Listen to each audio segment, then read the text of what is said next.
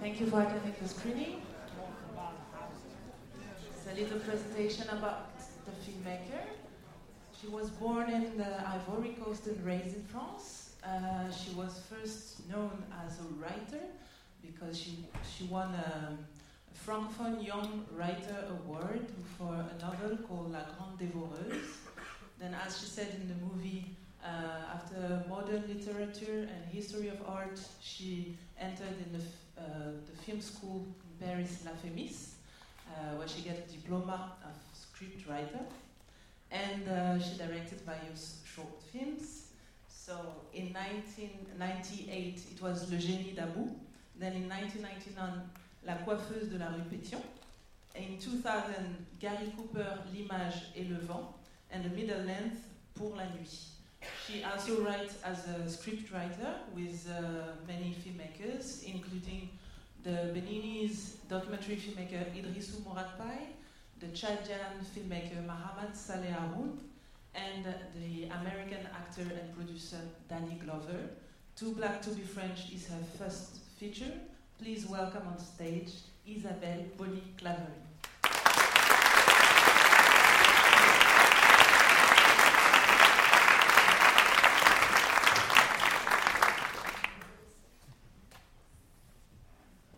So as we said before the screening, this is a shifting perspective program. You traveled into 3 continents, let's say America, Europe, Africa. How difficult was it to talk about race issues in a movie in France? I didn't find it difficult. I found it necessary because it's an issue we don't easily discuss overtly. It's like the Americans say, a difficult conversation. And even though it's more and more in the news, you don't have so many testimonies, especially on TV.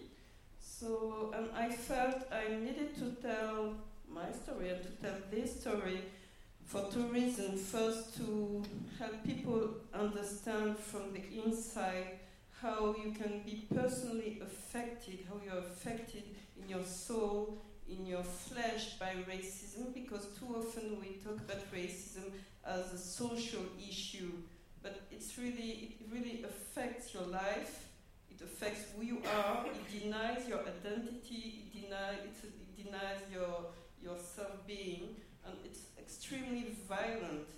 That's why you have these testimonies. I wanted people who maybe don't experience racism to have a feeling, have a sense of what it is, what it means. And also, I told my story because in France, it's usually admitted that, how do you say? Well, let's say integration issues, though I don't like the term, but it's the one that is used, are more due to social issues, because, yeah, it's true that most of black people, most of people from North Africa, people from the ancient French colonies, belong to the working class. So, and because there is this taboo about race, so their issues are addressed on a social basis, not on a racial basis. And so I gave my example just to say it's not only a question of class, because obviously I didn't have any class prejudices. Due to my family background and the education I received, I should feel totally inserted, totally French. And though I don't feel, because it's really about skin. Especially for black people, it's really about skin. And skin, you cannot erase it. You can change your name, maybe you can change the hair texture, but even if you bleach, you will still be black. Even if your skin is lighter tone, you will still be black. And it's like, I would say, it's like a stigma. And people address to you accordingly to what they see. And what they first see is a black person. And then they attach to this black person, they attach, well, all the imagination, all the subconscious ideas, images, that have been built, and they are not innocent, these images. They have been built by the history, French history. But this history is still not totally told. So people have images, they don't even know where they come from. Don't even know they come from slavery, they come from colonialism. That's why I made the film, yeah. Because we're in a documentary film festival, why did you choose the documentary? Did you think about fiction or other genre? Or did you think it was more interesting to use documentary to reach this issue? Yeah, I truly felt it needed to be a documentary because, it's reality and people maybe tend to see it too many times as, it's something, as a fiction. Like, when you talk about your experience of prejudice, you have two kinds of reaction. Many people will say, but maybe you're too susceptible, maybe you're too susceptible, sensitive, maybe you're too sensitive about this. This is like the one-to-one person reaction. And then you have the official, the politic reaction will be, but you victimize yourself. That's why usually French politicians say, especially when they're, of course, from the right wing, you victimize yourself, or we don't want to be told to redeem ourselves. You're asking us to redeem ourselves. Why should we do that?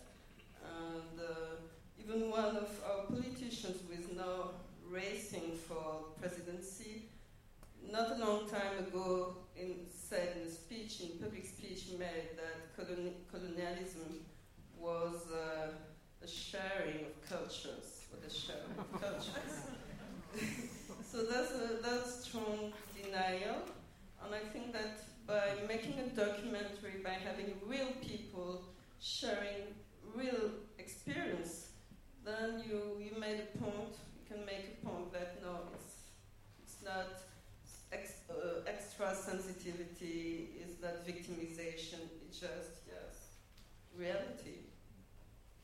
I'm sure many people have questions or things to say. There's a microphone coming. I can speak loud. No, it's better to wait. Sorry. I want him to run a little bit. Thanks. Many of the points you touched reminded me of the Zwarte Piet issue we have in the Netherlands. And you mentioned that you were familiar with the Dutch royal family, probably the society also. So I hope you know about what I'm talking about. Do you know? No, can you tell me more about that? Okay, I'm going to try to be neutral. There is this Christmas celebration, and you have the Sinterklaas celebration, and you have Sinterklaas arriving on the boat with black little helps. And they are portrayed in a very dumb and clumsy way with blackface. And last week, like every year, Sinterklaas arrived on his boat, and there were protests, like every year, the last 5-6 years. And there were a lot of arrests, very violent arrests, which remind me of the riots in France and stuff like that. Or the story with Adama Traoré, things like that. Anyway, my question, if you don't know what it is about, then... I'm aware of that. I just want to be sure that I was not mistaken. Yeah, but a lot of militants from the Zwarte Piet or people who raised the question in the Dutch society are told exactly what you were saying, that they are too sensitive, or that, or what you were saying before also, that I think is a key point, that it's something that you build in your mind when growing up, and a lot of people don't realize that. And I was wondering if you had any opinion about this Zwarte Piet issue in the Netherlands. Well, I think globally it's about the blackface issue. And, well, of course, to me it's very racist, but also it's very, it's part of the collective unconscious mind of a society, and how you depict the one that you consider as the other. And I think it's very important not only to condemn, because then if you condemn, you get a counter reaction, but just to deconstruct the phenomenon, and for people to understand why it has racist roots, or why it's not accurate to continue to do this nowadays. But I think it's really a deconstruction, so it's really part of like an educative process that unfortunately it's not made or not enough. And I think maybe, well, it's like it's the fault of our politicians, but also it has to, I think, to see with the identity you want people from your country to link to. What identity? What is the national identity? What is the national mythology? What do you want people from your country? What story do you want them to believe, and to give them pride and a sense of belonging? I think it's very much, well, what I'm talking about has very much to do with, are you considered as belonging or not belonging to the country? Are black people, are they still the foreigners, or do they really belong to a country? How do you define the borders? And when I said borders, I don't talk about physical borders, but really the cultural borders, the racial borders of your country. And I think that's why Shifting Perspectives is such an accurate title, because we're really in the middle of that in the Western world. We are redefining what are the borders of Europe with the immigrants, what are the borders in the United States with immigrants, with Trump, etc. And so it's a very interesting time, but the thing is, the more these borders broaden, because in a way I think that we're in a more inclusive world than we used to be some decades ago. The more these borders broaden, the more you have a counter reaction and a conservative reaction. Other question? Yeah. Up here? Yeah. Up here we have a question. Yeah. We can't see you. Yes. Hi Isabel. A week ago, the very excellent writer Zadie Smith was in Amsterdam, and she said something that was almost word for word what one of your contributors said, which is that as a person of colour in Europe, you're encouraged by your parents actually to try twice as hard. And I wondered what kind of conversations you have with your own children about race and their place in the world. For the moment, they are too small for this kind of conversation. They don't, of course, well, as I don't induct them to think like that, so they don't think about people on a racial basis. Of course, they see that they are white people. They consider black people as brown people, so they say that brown people, the white people. And the other one, they don't know how to call them. But me, what I can say that this is a type of conversation I didn't have this kind of conversations with my parents. I think many people still don't have this conversation, whether they're black or white. Don't have this kind of conversation within their family. We should have this conversation. Especially, it's very true with in the Caribbean, the French Western Indies, or I would say in the Western Indies, because even in Anglophone Caribbean countries, it's it's like they don't have the conversation, and it's like it's something you put under a rug because it's such a complicated issue. Like, do you want to tell your children that they will be discriminated? Do you want to tell them that maybe even if you insist on them going to school, they won't find the job, they won't have the possibility to get the job they want? Do you want to tell them that they will have to work twice harder than the others, which I don't agree with? This is something, Ta-Nehisi quotes when he said that he had a conversation with President Obama, and they disagreed on this because Obama said, as a black person, you have to work twice harder, and Ta-Nehisi quote says, why should I? And that's the point, why should I? So I think, and also personally, well, I still have faith that things can progress, and I don't want to, well, I would like my children to be aware of this, because I wasn't aware of that, and so it was so violent when I discovered racism, because the tale I was told is that class was everything, good education was everything, and that I wouldn't face any problem of that kind. So, but I also wouldn't want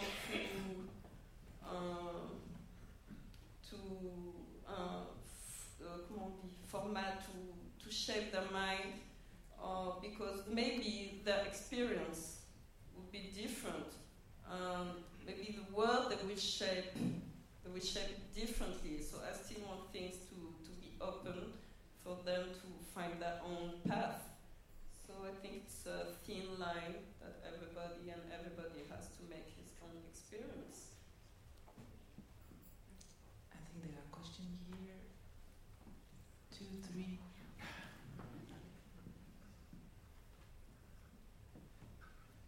Hi, quickly. I was wondering what you think about the quota, and do you think we should have a quota policy in France? Well, what I always say is, how do you cure a disease you haven't you haven't put diagnosis on? And that's what's happened. That's what happens in France, because you have no numbers, so you don't know. You just don't know. You don't know officially how many black people there are. You don't know how many black doctors. You don't know how many black executives there are. Of course, people, well, they are black, so you look at the skin and you know, but there's no official numbers. And so then you have policies that are based on this very vague approach of the situation. And these policies are never, they are not evaluated. Well, or we can say that they are not very effective because, we still experience the same discrimination, but because of this taboo and this, because there's no numbers, so the policies, the public policies are not evaluated. So it's just like, just a very vague situation, and I think it's very convenient for politicians not to change the situation. So to me, you should have numbers. And quotas, well, there's all this discussion about quotas, but it's really something, about the mentality, because quotas are accepted for women, they're accepted for disabled people, so why would they be so shocking when they're addressed to minorities? So it's really a shift in the mentality and how you perceive things. Thank you. I think there were people in front of me. You've raised some very interesting questions. you've shown public figures such as politicians and private figures. And I was wondering, to close this racial gap, do you believe more in a top-down approach to this matter, or do you believe more in a bottom-up approach?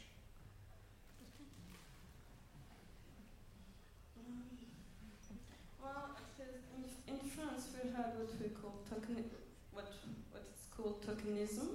So you have the up to the bottom approach. It's very simple. You choose one or two black persons. For instance, a black minister or a black journalist to present the news. Or you say, you see, we're making some effort, and obviously it doesn't change, doesn't affect the situation of the majority. So it's not really effective. And then, so yes, I more believe in a grassroots type of action. But the thing is, because race is so taboo, how can you organize politically based on this, based on a racial, so based on race, and so it's very difficult, and we see that the grassroots organization have many difficulties to exist, and they are not that efficient. And so for me, now I think that it's to white people, it's up to white people now to make the job and to really be aware of this and now to decide in what kind of society they want to live. Because, of course, it's very important that black people, racial minorities stand up for their rights, because if not, nobody will. But it's also, it's a dynamic, and I think it's very obvious with what happens in the United States. I think black people did all they had to do. Still, the racial gap is so strong, and so nothing will change unless white people tend to understand that racism directly affects them. It's not an issue that affects the others. It directly affects them because, and it's really, yes, in what society do you want to live? Do you really think that you will keep this whiteness pure for how many times? It won't be possible. So do you want to live in fear of the others? Do you think that it's right to have part of the population of your country oppressed for such a criteria, on such a criteria? So I think now it's really up to white people to embrace these issues. One last question. Yes. Yes, I would like to ask, do you think it's worth in France than, for instance, in other countries in Europe, like Holland, Germany? I'm sorry, I wish I knew better the situation here, so I cannot answer you, because the memories I have from Holland are obviously when I was at a very young age, and so what I read, what I heard, to me it's like, well, the feeling I had is that it's quite the same, unless maybe it's even less open or less talked about here than in France. And in France,